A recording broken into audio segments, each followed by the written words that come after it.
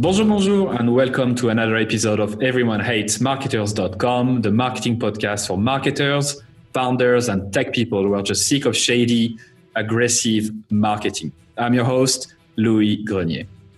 Today, we're going to talk about setting up marketing program and a campaign to generate demand for your products and services and acquire customers. The cool kids call it demand generation. You might have heard this term a few times. And my guest has been recommended by a previous guest of mine, Patrick Campbell from Price Intelligently. And he said, if you're a little bit of an old school marketer, you know exactly who she is. She's one of the original VPs in marketing at HubSpot. She's just a badass. So as soon as he said that, I really wanted to talk to my guest today. But before I introduce her, I just want to read a bit of her bio, which is quite impressive. So 20 plus years of experience in marketing, deep expertise in data-driven, high-velocity customer acquisition and marketing organization, inbound-based lead gen programs to support global demand for high-growth size companies. She's the former VP or CMO of HubSpot, Marketing Sherpa, Smart Bear Software, and now IP Switch. She's on the advisory board of a few other companies. She spoke at events like Marketing Prof B2B, HubSpot Inbound, MIT Entrepreneurs Forum, Social Media Today. So basically, she's done it all, and she has more experience than most of the people I talk to in this podcast. So this is an absolute pleasure to talk to you today, Jean Hopkins. Welcome aboard. Thank you so much for having me today. And that's a pretty funny thing that Patrick said.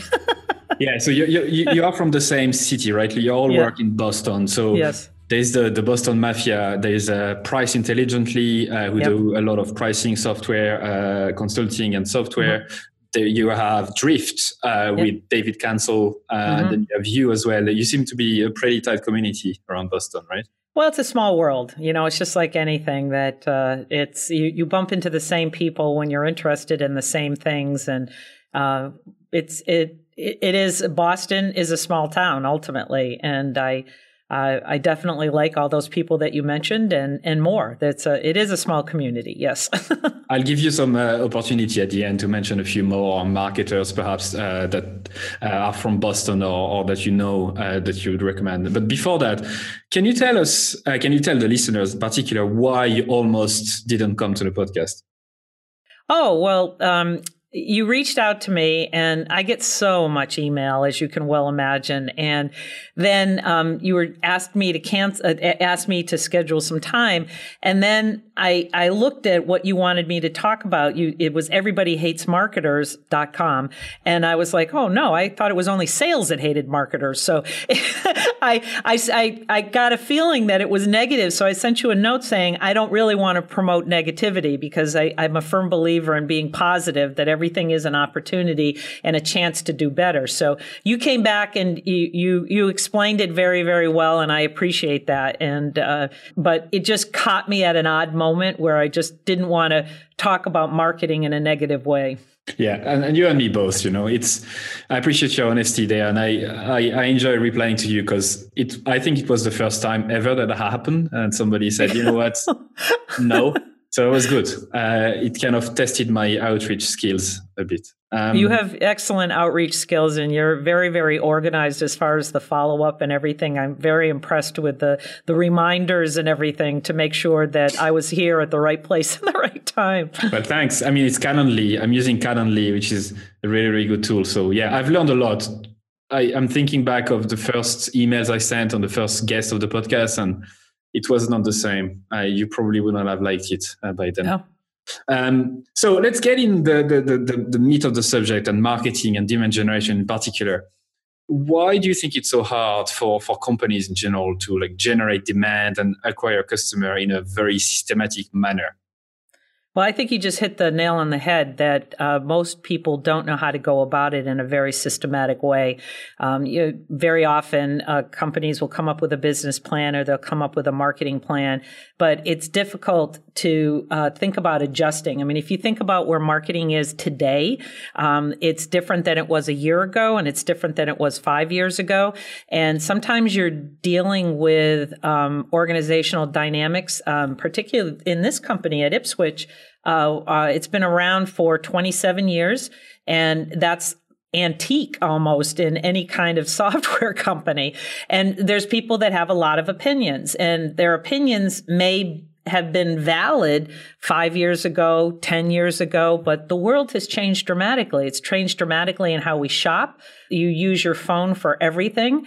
And these are all things that we have to take into account, and you have to think about it for the long term. But surely there are things that haven't changed, right, about people? People buy, right? They're always searching. But if you think about you're a consumer, and when you want to buy something, what's the first thing you do? Do you open a newspaper? Do you look at a magazine, or do you look at the yellow pages, which I don't even know if you have yellow pages where you are, but no, you search, right? And you either go to Amazon and search. Like Amazon, if you're going to buy a product, is the number one search tool, just to be able to look at comparisons. And then, or you use the Google machine to be able to find something, and you're looking for relevance, you're looking for reviews, you're looking for referrals, testimonials. You might ask people that you know. And if you just think about how you buy now, even how you buy a dinner. So it's 7 o'clock. I don't have anything to cook right now. So let's go out to eat. Well, where do you want to go to eat? Well, what do you feel like? Oh, I feel like Mexican tonight. So let's just see what's in Burlington for Mexican, and let's look at the reviews and how many stars does it have. I mean, my husband and I wanted to watch a movie on Saturday night. Woohoo! And so we typically, I know it sounds, well, our power's been out. So that we had this massive storm here. You don't have to feel bad about it. So we went to the Redbox to get a DVD, which we've been streaming for over, I know, really, it's like how, analog is that, right?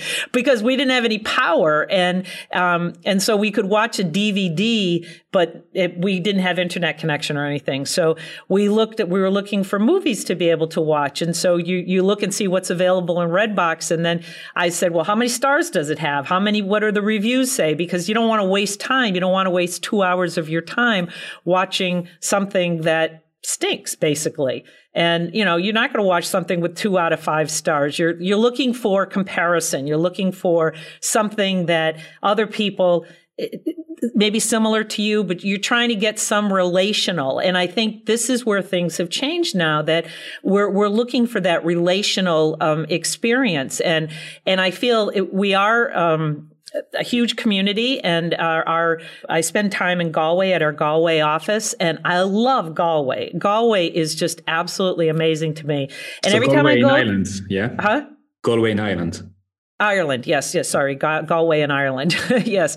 And every time I go there, I make sure that I take pictures, I do reviews, I load things up on TripAdvisor, because I want people to be able to feel good about the choices that they're made. And so and it's funny because I got something from I do a lot of reviews for Google as well. And it's funny how they send me notes about, you've had 3,000 views of this particular thing, which is kind of funny because you know what it is? It's a fish place in New Bedford, Massachusetts that I've had over 3,000. I took a picture of the outside of it. But that's how that's marketing. This is where it is personal. It's one-on-one. And I think that the biggest challenge is we have a tendency as marketers or as business people to think in aggregate. We're looking at these meta conversations. And in reality, it's a one-on-one conversation. And what I find is that many businesses, and I ask this, I say this, when was the last time you looked up your company on Google? When was the last time you looked it up? And have you moved? Has the telephone number changed? Has your website changed? And people don't think about the absolute basics. And many people that think they know marketing, what's the first thing that they do? They change the website. They decide that we need a new website. This old one is ugly. But instead of looking, how is it working for you? How many visits are you getting? Where are those visits coming from? How are they entering the website? What pages are they looking at? Instead of looking at how it works for you, they look at the design. And this is where I think the big difference is between a demand generation marketer and what I will call an arts and crafts marketer. So arts and crafts is let's change the color, let's change the logo, let's change, but they have absolutely no idea of what's working. And I recommend that when somebody starts a new marketing position, the first thing that they need to look at is, what do you have for a database? What do you have? How recent are these things? What actions have people taken? Have you validated these emails? Are they double opt-in? How do you communicate with them? How frequently? Because once you start looking at the messaging in your organization, you could find that tech support is communicating in this way, sales is communicating in this way, somebody else is communicating in another way with your customers, and they're getting 58 emails from you in a given week. And I know from this company that the sales organization was actually doing what I'm going to call customer marketing. And I'm putting bunny ears around that because their idea of customer marketing was spamming, blasting emails, promotional emails that did not include an unsubscribe, using a third-party email things, and it was all promotional driven, like, buy now, get 60% off. Well, you know what? Now I have in my database, of all of our customers, we have 28,000 customers. Of all my customers, only 62% will receive promotional messaging from us. 62%, because sales did such an awesome job of making sure that they didn't want to hear from us at all. So the only email that I can do with those other 38% are operational emails, like you're up for a renewal or something. And that's a shame, because your customers should be the most important focus for you as an organization. And I think what ends up happening with many companies is, I think about, there's like three circles. The most important circle in my mind is employees. Do the employees know what's going on? Are you on one page? Does everybody understand when a product launch is, where the website is, what information you have to work on, who do you have to contact, all that. Employees need to know everything. The next one is customers. Your customers need to know things before your prospects know things. So if you're going to have a price increase or a product launch, or you have partners, alliances that you're dealing with, those people need to know before, well, your employees need to know first of all. And it's remarkable to me how many times employees don't know anything of what's going on until they see a Google alert in their inbox. And then the last one is prospects. And so you and I are talking about demand generation, but really prospects are the end game. They're going to be your biggest audience. And remember what I said, 62% of customers will receive messages from Ipswitch? 98% of my prospects will, because they haven't been burnt out by this, the customer marketing that was going on. Actually, in this organization, when I joined, there was a bit of a shadow marketing organization going on in sales, where field marketing, the SDRs, the customer marketing were all being focused in the sales organization. And I'm sure there were good rationale for it at the time, but you didn't have a calendar, you didn't have cadence, and you didn't have solid communication of your messaging. Right. So that was way more than you wanted to hear. No, that's beautiful, because you've been able to introduce a few questions I wanted to ask that you already answered. So I think that the first step into like actually creating a strong demand generation strategy is to audit, as you said, what you have right now. Let's say the scenario that you just started, which is, I'm a new marketer in this place, and I want to make an impact. I want to set up things right. You would actually audit your list, the amount of time that you receive emails, especially during at sign up, because you might be receiving too many. Am I correct in assuming that this is the first step? At the very least, you do want to audit your database. You want to find out what's viable, what's not viable. If you're using any kind of a marketing automation plan, a program, you're definitely going to be paying for names that are no longer viable. One thing that we talked a lot about at HubSpot is that at any given month, 2 to 5% of your list, this is in a month, deprecates. So by the end of the year, you could have lost anywhere from 25 to 60% of your list, which makes it all the more important to keep filling up the top of the funnel, converting those visitors into somebody that is either completing a form or willing to give you some contact information so that you can follow up with them. And that is problematic for many organizations. So how do you, once you know what's going on, once you have a picture of what's happening, what do you advise to do next? Well, I think, first of all, you need to know what your tech stack is, because a lot of times, depending on where organizationally where you are, when I came here, I wanted to find out, where were the dollars being spent? You want to do a complete audit of all your expenses. I had the team go through a tech stack, and you would be surprised how many things we were paying for that we were no longer using. And then I wanted to be able to validate the expense line item on every single thing that we were doing. In addition, you want to take a look at your team, because what happens is a lot of people hire people to do one job. That's like, I'm going to just do email, or I'm just going to do events.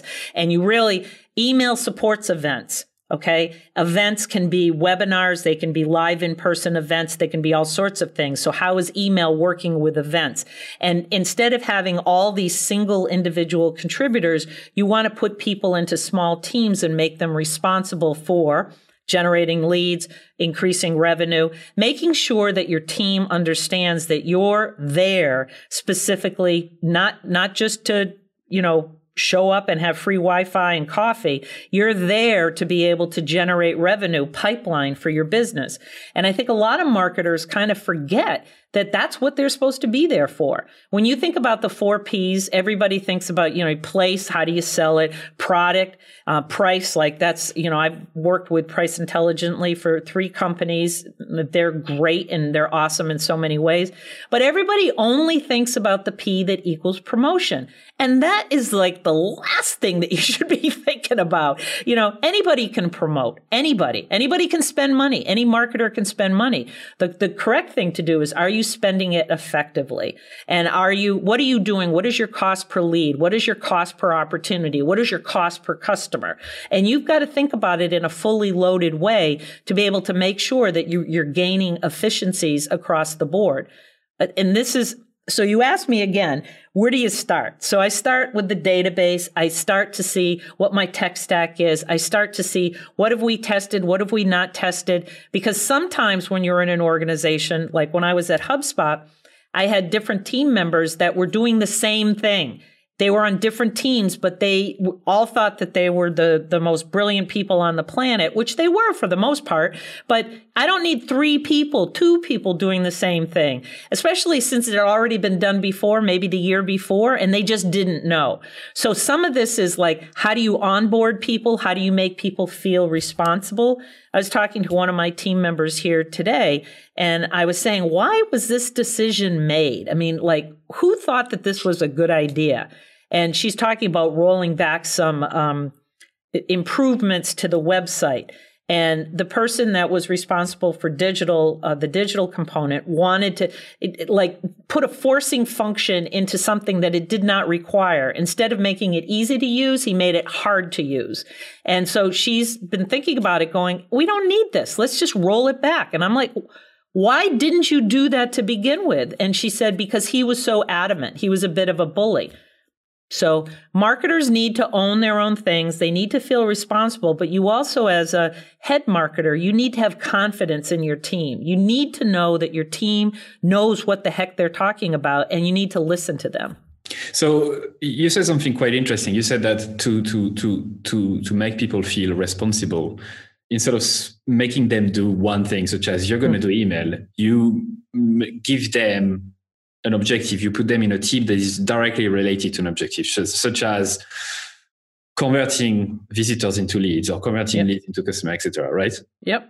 So you talk like the first steps that you mentioned seem really to be around auditing what you currently have. So you talked about auditing your tool stack, auditing the way you communicate with people, auditing your team and how they're organized. Yep. And so you would advise to actually organize your teams by key objectives alongside the funnel, alongside the journey, right? Yep.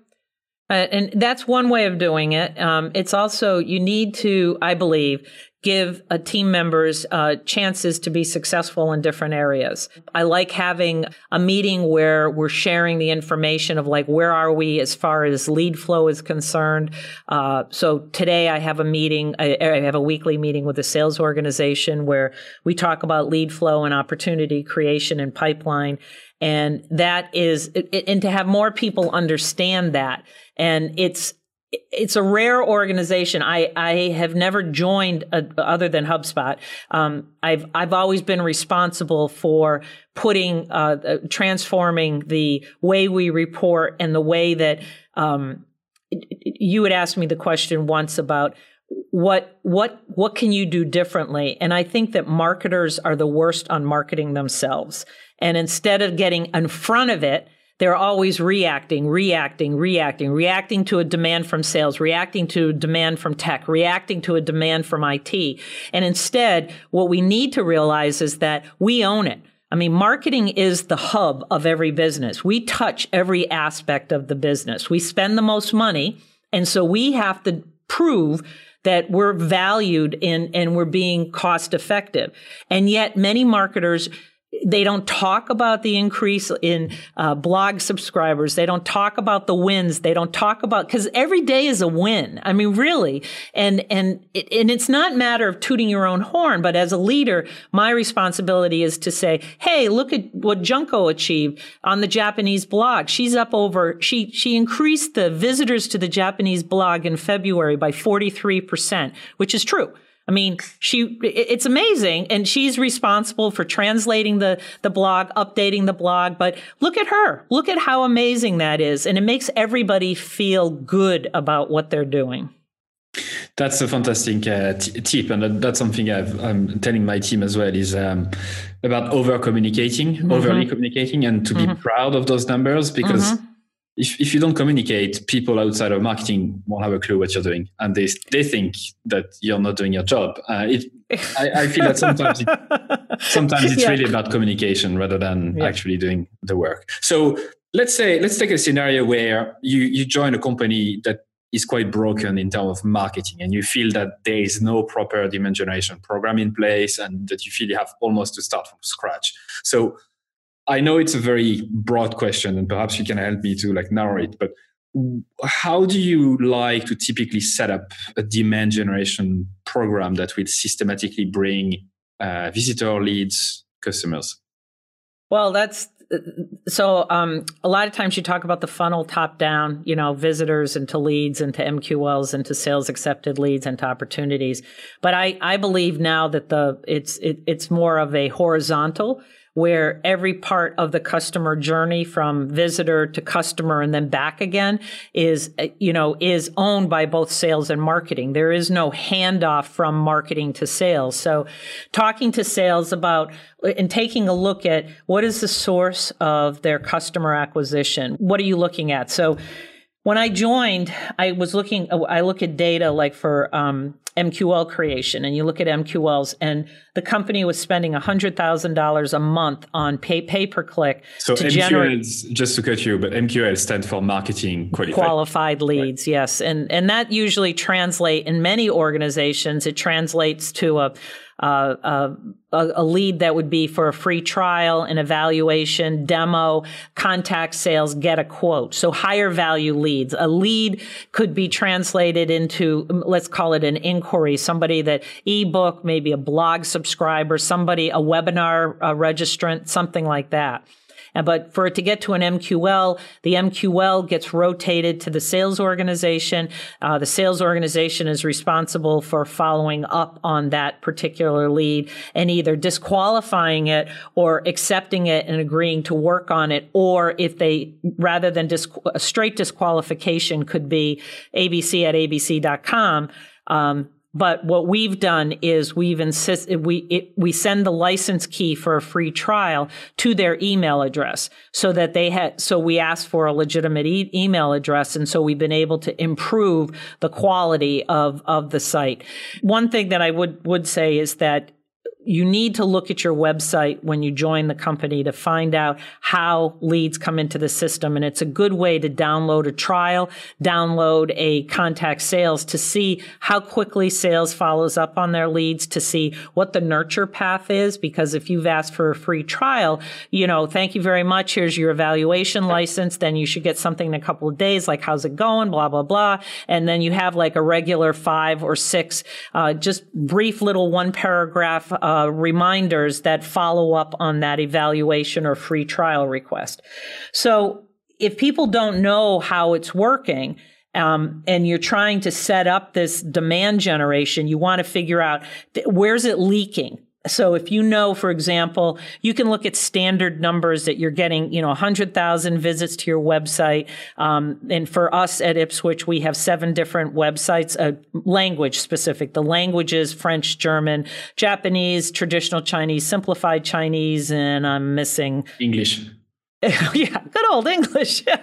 So, and we also have associated blogs with that. And what we try to do is find out where are people coming in, what is the source of this, and then how are they converting. So when I mentioned spending $100,000 a month trying to generate requests for evals of evaluations of the software. Yeah, we were generating them, but further down the funnel, they were not turning into opportunities or customers. So when you start doing the math, and instead the customer acquisition was around $28,000 for these evals turning into customers, and for a product that costs $5,000, not a good return on investment. So those are some of the things that you really have to look at. And it does take time. It takes time to figure out where these things are going, and particularly when you have a number of moving parts. But it's pretty simple to look for the low-hanging fruit. Right. So this disqualification, what used to happen here is the sales organization, we generate the MQLs, and the sales organization is 100% fed by marketing, which is not normal. That's just not a normal thing. Usually in some capacity, the sales organization is somewhat responsible for picking up the phone and trying to generate business on their own. So it's not unusual, but it's 100% marketing fed. So when they are asking, they want more leads. Well, I go back to them and I looked at, okay, you're disqualifying leads. They were cherry picking. They weren't even contacting these MQLs. So somebody's asking for an eval. They're asking for get a quote. They're asking for contact sales. So 55% of those MQLs, highly valued MQLs, were being disqualified by the sales organization for 2 reasons: unable to contact and no interest. And so you're saying to yourself, how could 55%, over half of these MQLs that you've agreed have value, how could you haven't even touched that, you haven't talked to them, you're just disqualifying them. And so you start to look at the way things are being handled, and they were cherry picking based on what they perceive to be the customer, instead of even just picking up the phone and contacting them. So we have 10 form fields and with a telephone number and everything. Unable to contact? Really? So we've started using LinkedIn Sales Navigator here, and so that people have a easier ability to be able to track these people and be able to find out, work the company, not just the lead. So it's been interesting. And now with our newer system that we're working on right now, our disqualification rate is down around 21%. 20% I totally get. I get 20% being disqualified for whatever reason, people just poking around, that sort of thing. But 55% for one of 2 reasons was just ridiculous. So trying to figure out, how are leads being disqualified? How are they being nurtured? What are you doing with those disqualified leads? So what I've done is I've taken all those disqualified leads for the high level of disqualifications for a year, and I'm rotating them through BDRs, business development reps, so that they can follow up. Now, granted, one thing that people don't realize is that when a lead comes through and somebody, particularly in IT, we're selling to IT managers, sysadmins. If somebody is asking for an eval or contact sales or something, you need to get back to them within 5 minutes. After 5 minutes, it deprecates to such a level that if you wait 24 hours to contact them, that IT person is on to something else. Yeah, and I had this experience. I've been shopping around a few times, and I'm very impatient, so I like to switch. Really? And I'm not an IT person, but I did that a few times. I'm looking for a marketing platform to do something, and I'm shopping around. I'm contacting 2 or 3 people, companies, and straight away, if I don't get an answer within 5-10 minutes, I feel that they don't really care. Right. And the first person that contacts me, usually I would spend a crazy amount of time on. Yep. And that's totally accurate, that you're not unusual in terms of your impatience. But if someone has a $5,000 headache, you want to provide them with a $5,000 aspirin as soon as possible. You don't want to wait a day or 2 days. And right. And that kind of gets back to the one-on-one, like the human component of it. You're impatient, but I think salespeople think that as a prospect, think about it. If you had to wait a day or 2 days or 7 days, how do you think that prospect's going to feel? Like, is this how long it's going to take me to get support? I can't even get an answer. I'm telling them that I'm interested. I'm asking, get a quote. I'm contacting sales. Now, is this how this company operates? And people don't look at, again, that becomes the, setting expectations and it becomes the horizontal component of the customer journey. So let's say you identify from the work you've been doing that you have an acquisition problem, that your nurturing and retention are pretty good, but you're not generating enough leads. You're not generating enough visitors to your website. What are the typical solutions to this headache? It's nothing that can be fixed overnight. I wish there was. I wish there was a silver bullet, and I wish I could tell you if you buy this that all your problems will be over with. It is a long, slow slog, and so for us, as an example, some couple of team members spent the past 10 months working on getting the number of reviews of our product to 150. Once we got to 150 reviews of our product, Google started putting the star rating in our listing for searching. Somebody searching for network monitoring, secure file transfer. So that gives us more visibility, pushes up our ranking so that we're higher up. It really becomes you can't buy your way out of this. I mean, most companies that you're probably talking to is probably B2B and software, some sort of SaaS environment. Consumer product stuff can spend a ton of money. But what we have to do as most marketers is you have to try to grow your business and keep it cost effective. It's not easy to, it's not easy to spend hundreds of thousands of dollars on things because the board is going to ask you, your company board of directors is going to say, what are you getting for this money?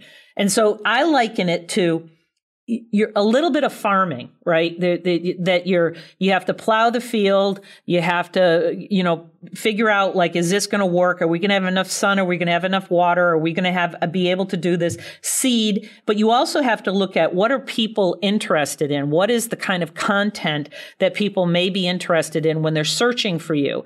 And this takes time.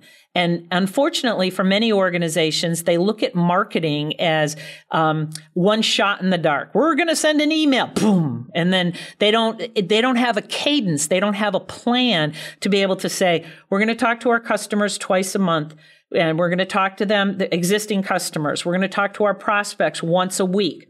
And being able to build out that cadence. And here's a new customer. Here's the 13-touch email nurture that we're going to do. And then we're going to do a follow-up here. This is how we're going to address things on Facebook. So we've actually been pulling money out of Google AdWords because it's non-productive. And we've been doing things by, if they come to us on our particular website, we will start stalking them. On Facebook, we'll go to other places, and we're getting lower costs for doing that and higher return, because most people are smart and they don't click on AdWords and the only people that are making money with Google AdWords is Google.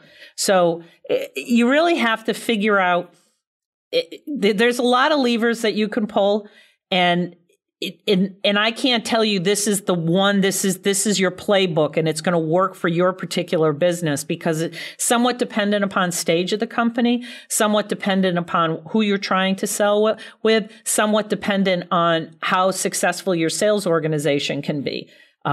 Marketing is a little bit of an art, and that's where the experience component comes in. But most people that are on the team are usually willing to learn. Why do you think cadence is so important, whatever the channels you're using to acquire visitors or prospects or Well, think about it. I mean, I'm sure you probably get some sort of email or you sign up for a loyalty card and then they're real interested in you for like a minute and then they forget about you. And if you're buying something, anything, you want to know that there is some sort of a relationship there, I believe. And it's in any organization, you're going to have your fan club. So at HubSpot, the salespeople didn't sell to everybody that had a pulse, not everybody that could fog a mirror, right? They wanted to be successful. They didn't want this customer to churn. So there were lots of people that loved HubSpot, and we called them the fan club, fangirls, fanboys. And they were enormously helpful in terms of sharing content, sharing information, and getting that amplification of messaging. But not everybody was going to be a customer. You wanted something bigger. And I think that is, you have to be able to define yourself because you want an ideal customer. You want a customer that's not going to churn, right? You don't want to spend all that time and effort of bringing a new customer on only to have them leave. So this is where the onboarding process, the customer notification, making sure that they're part of something bigger. And this is where kind of having regular messaging across this is the cadence, right? And so many marketers and trying to get ahead of the curve, it's a marketer should be thinking about the next quarter, the next year. How are you going to, we all have events like, product launches and, big events that you have to be at and that sort of thing. But a lot of times marketers just end up reacting. Okay, we have no leads. The sales organization doesn't have any leads. So let's send an email. And in reality, what you should be doing is thinking about it every single week. If you're going to send an email, you're not going to send it to 100,000 people. You should send something to a targeted list. And then the sales team should know that you're going to send this. And then they do a call blitz to be able to follow up. So if it's existing customers, how are you tied? How are you aligned with the sales organization or the renewal team in terms of being successful? And so when I talk about cadence, it's the plan. It's like, what are you trying to achieve without inundating your audience? Because you don't want to have 38% of your customers not wanting to hear from you because all you ever did was just offer discounts. So, I mean, exactly. So you want to have some value there, right? Thanks for your honesty there. I like this idea of the fan club in HubSpot. And the reason why I like it is I think a lot of marketers are also very focused on trying to acquire the right type of customers. But on the other hand, they forget that, as you said, some people that are not necessarily the ideal customer can help you find this ideal customer. Mm-hmm. They might have colleagues, friends, family members who might... Referrals, right. Exactly. So this is why when you think about acquisition and really acquiring like visitors to your website and writing on a blog and starting a podcast or YouTube channel, it's not necessarily always about your ideal customer, but about who can we reach out to that can influence my ideal customers as well, right? Yeah. And, you bring up a good point because not everybody can be found in the same way. That there's people that listen to podcasts. There's people that like to watch videos. There's people that like Instagram. There's people that like Twitter. They like LinkedIn. It depends on how the messaging, how that you're getting found. And what ends up happening is many marketers, they try to boil the ocean right out of the gate. They just figure like they can do everything, and you can't. So try doing one thing well. Like this podcast can be repurposed as a blog post. You could transcribe this conversation and post it as content on your website. Think about those things that you can do. Do fewer but better things rather than just like a whole lot of activity, just a whole bunch of noise. There's a lot of automated functionality that you can use out there to help you with your social media challenges that are relatively low cost. But what I see is people, they say, we're going to start a blog, we're going to do a YouTube thing, we're going to do this, we're going to do that, and start somewhere and then start to inform these other channels and think about recycling. There is no reason that you can't repurpose things 7 different ways. And unfortunately, people don't think that. They think everything needs to be brand spanking new and unique. And in reality, no one has that much time or that much budget to be able to do that. Apart from Gary Vee, perhaps. Yeah. Well, he's I've prolific. done this mistake so many times in the past as a junior marketer, so many times, trying to boil the ocean. You want to look good with your boss, so you try to do everything. And then the second thing you mentioned, making yourself look good by trying to come up with something new that nobody has ever done before. And you kind of drain yourself and you just burn out at the end if you keep doing it. And I've done it, so I know. And this is why you mentioned this podcast. It's just a side project for me, but I've learned this very well. It's like I do one thing, I interview someone every week, or at some weeks I have more than one. I have a backlog, and I just do a podcast. And I have a team that also transcribe the episode and put it on the blog. Yeah. That's it. And I'm not planning to do more. And I'm fine with it because I know that this is my limit that I can do outside of my full-time job. And I'm very happy with it. And now it's been almost a year and it's paying off. And so this is kind of a good lesson for people, especially junior marketers, I feel, that try to do everything. Yes, focus on one thing, do it well, and then you can recycle it. You can repurpose it, as you mentioned. From your experience, what are the key way to recycle, let's say, blog posts and that kind of stuff? What have you done in the past that worked well? Well, something that is pretty easy is that you can aggregate content, and something that I started at Marketing Sherpa, did it at HubSpot, I continue to use this, is that doing a chart of the week. And the reason for doing a chart of the week is you can take data using your own template, your own colors, your own whatever, and put your logo on it. You put the source of the information. So, the source could be whatever, but you colorize it to your colors. You can post it in the blog. And it becomes something that if you build a deck, or you can also post the individual slide to SlideShare, because people are always looking for data to be able to support their conversation. So if you're not following eMarketer that's how they do it. They aggregate all this content, they repurpose it into their own colors of black and red, and they post it. That's what they do every single day. Another aggregator of content, I mean, look at USA Today, has a chart in every single newspaper that you could take that particular content and use it. And then at some point, if you use it in your blog, you can aggregate all those individual charts into an ebook. Pick the content. There's another blog post.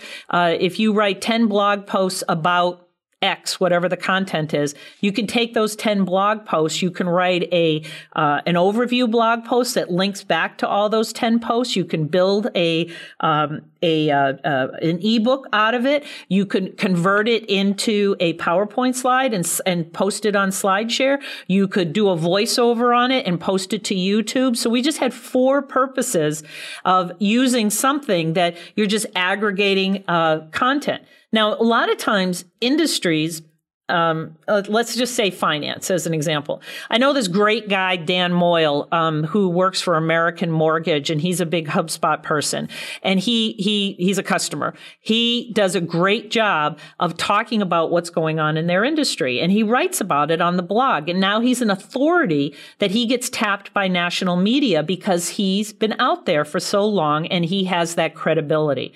And those are some of the things that you can do that are very easy. But again, it takes a certain degree of time, and you have to say to yourself, I'm going to do a chart. If I'm going to do a chart of the week on whatever my industry thing is, you got to have somebody doing it. And it's an easy thing to delegate to an intern. I mean, they can pretty much do that pretty easily. And you can even send the intern or whoever you have, a junior person. This is the kind of content that I want. Infographics. Infographics are constantly used. And I'm the daughter of a newspaper man. Okay. My dad was the editor of a city newspaper in Western Massachusetts. And I learned how to figure out how to find a story.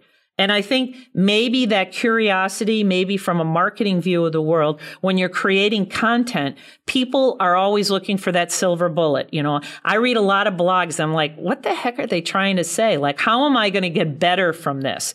And I think that if you could figure out a way to be able to inform your audience, be able to inform your customers so that they take away some nugget of truth, they take away something that adds value to them, that makes them look smart in their company or to their board or to their supervisor, that's a win.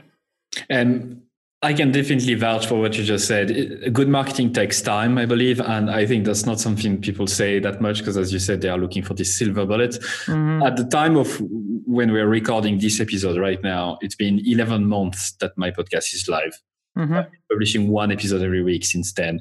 And only now, only in the last month or so, am I starting to receive emails inviting me to speak on like webinars and other podcasts and stuff. So great. Well, without me promoting it, right? But the point is that it took 10 months to just get there. And it took a lot of work, but now am I starting to see momentum building? I'm not trying to just make myself look good when I say that. I'm just as an example to but show it's true. Principle that you just... And that's the cadence and the constant communication. You've done it once per week. And I think that what ends up happening is people lose faith. And they don't realize that, I've had to say over and over again, this is not going to happen overnight. It's just not going to happen. So you have to be able to be in it for the long game. And a lot of people give up. So I use the concept of a newsletter. Any marketing person, has to do a newsletter at some point in their career. And I say the first time that you do a newsletter, you've got HR there, you've got engineering there, you've got marketing there, sales, everybody, and you have 37 stories for your first newsletter, right? That goes out to all your employees. So you're going to do it monthly, right? That's what you say. First one, 37, whose babies were born, what birthdays, who joined the company, blah, blah, blah. The second one that you do has about 17 stories because the people that you reached out to, they don't have the time anymore. The third one has maybe 5 stories in it. And then nobody ever does the fourth monthly one, because they've lost the momentum, they've lost the internal interest. What they should have done is said, okay, these are things that we can do that are easily replicated across the individual months. So I spend time, because I see a lot of stuff cross my desk, and when I see stuff, I send it to our internal newsletter thing saying, we should highlight this, we should talk about this, we should be doing this. And when you start a newsletter, you should say to yourself, if you've got 37 stories, there's some things that are evergreen. So if you look at the rule of 3, you could talk about a product, you could talk about something fun, and you could talk about something that's upcoming. Anybody can do that. Absolutely. You could do a weekly email on that. And if people did that, if marketers focused on the rule of 3, they would be much more successful than trying to boil the ocean and have 37 things that are nothing more than distractions. Well, I think you've summarized the last 40 minutes or so pretty well. So let's move on to the next and the last 3 questions. Okay. What do you think marketers should learn today that will help them in the next 10 years, 20 years, or even 50 years? They need to feel comfortable with video and doing podcasts like this. They need to be comfortable speaking. They need to be able to, because marketers increasingly are going to be in front of boards. They're going to be in front of their employee situation. And so taking Toastmasters classes or Dale Carnegie or something like that, learning how to speak and be comfortable speaking in a wide variety of settings. It doesn't mean that you have to be aggressive, and it doesn't have to mean that you have to be super knowledgeable, but to be able to take your message as an organization and be able to distill it and present it in a way that makes sense for the organization, I think is more critical than anything. And it boils really down to communication.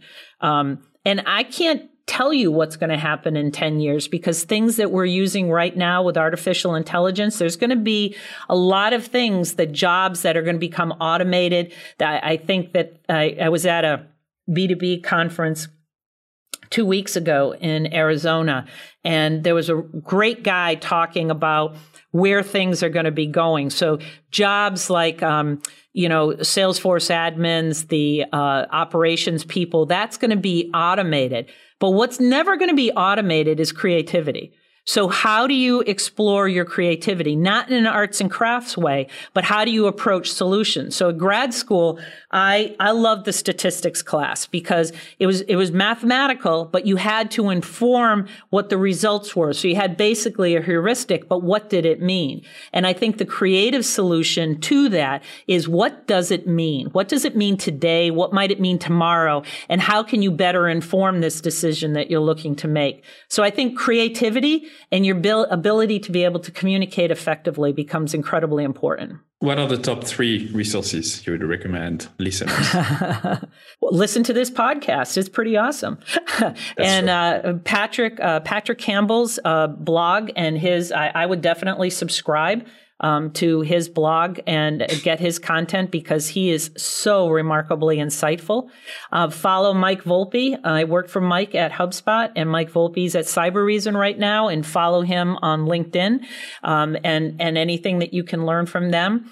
But I think one thing that marketers need to think about is, if you don't have any sales experience, you should look for a way to get some sales experience, because until you've walked in the shoes of a salesperson and understood the need for quota and how hard it is to do their job, you've got to figure out how to get some of that kind of experience, because it's real easy for marketers to say that salespeople are lazy, and it's real easy for salespeople to say the leads stink and I need more of them. But you need to have a degree of empathy to be able to understand how hard their jobs are. And in general, a level of empathy for anyone, really. Putting yourself in your customer's shoes and your team's shoes, and et cetera, et cetera. That's true. Jean, you've been absolutely amazing. You were able to answer my question without me asking the questions, which is quite rare.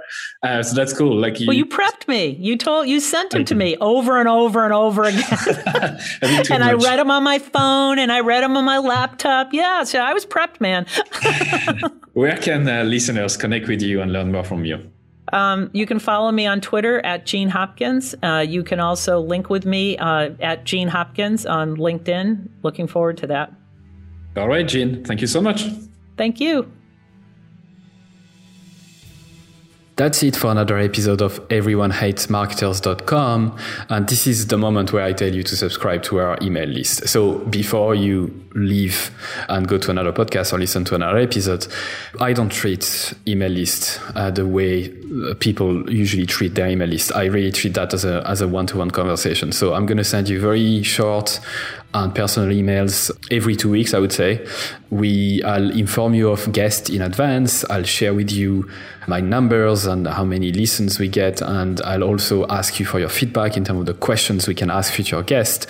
And perhaps I can also have you on the show someday. So don't be afraid to subscribe. I'm not going to spam you, and you can always unsubscribe for sure if you wish. The second thing we need from you is your harsh and honest feedback. We know that this show is not perfect yet, and we always can improve. So you can send us your email at feedback@everyonehatesmarketers.com. Good or bad, please feel free to send me an email. And the last thing I'd like from you is that if you did like the episode, please share it to your friends, your colleagues, or whoever might like it.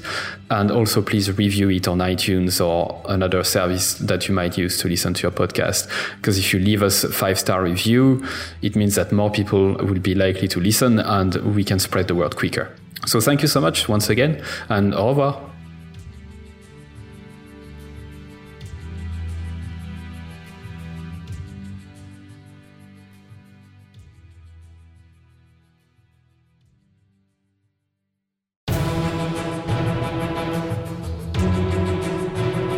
And that's it for another episode of EveryoneHatesMarketers.com. Thank you so much for listening. I'm super grateful. I'd love for you to consider subscribing to my daily newsletter, Monday to Friday, called Stand the Fuck Out Daily. I send very short, hopefully interesting, surprising, shocking, entertaining content to help you stand the fuck out. It's at EveryoneHatesMarketers.com. You can subscribe for free and obviously unsubscribe whenever you want. I'm just going to read a couple of emails that I got recently as a reply Juma said, your content attacks the mind primarily, which is such a good thing because most of us are skilled at what we do, but we don't have the courage to do it our way. Mark, who just subscribed a couple days before, said, this is my first issue of your newsletter. Love it. Glad I subscribed. Brianna said, I just realized this morning that my email habit is now to 1, skim through the list, 2, select all unread industry email except yours, 3, delete and don't think twice, 4, quickly skim yours. Amy said, also loving the new content that's coming from you. It feels really lovely. Candle said, I like your writing a lot. It really resonates. There's so much bullshit out there. It's good to touch the authentic. And Chloe said, where is the I fucking love this email button? Brilliant. I hope you subscribe. You'll be joining more than 14,000 subscribers at this stage, which is crazy. It's the size of a small stadium. Anyway, thank you so much. See you on the other side.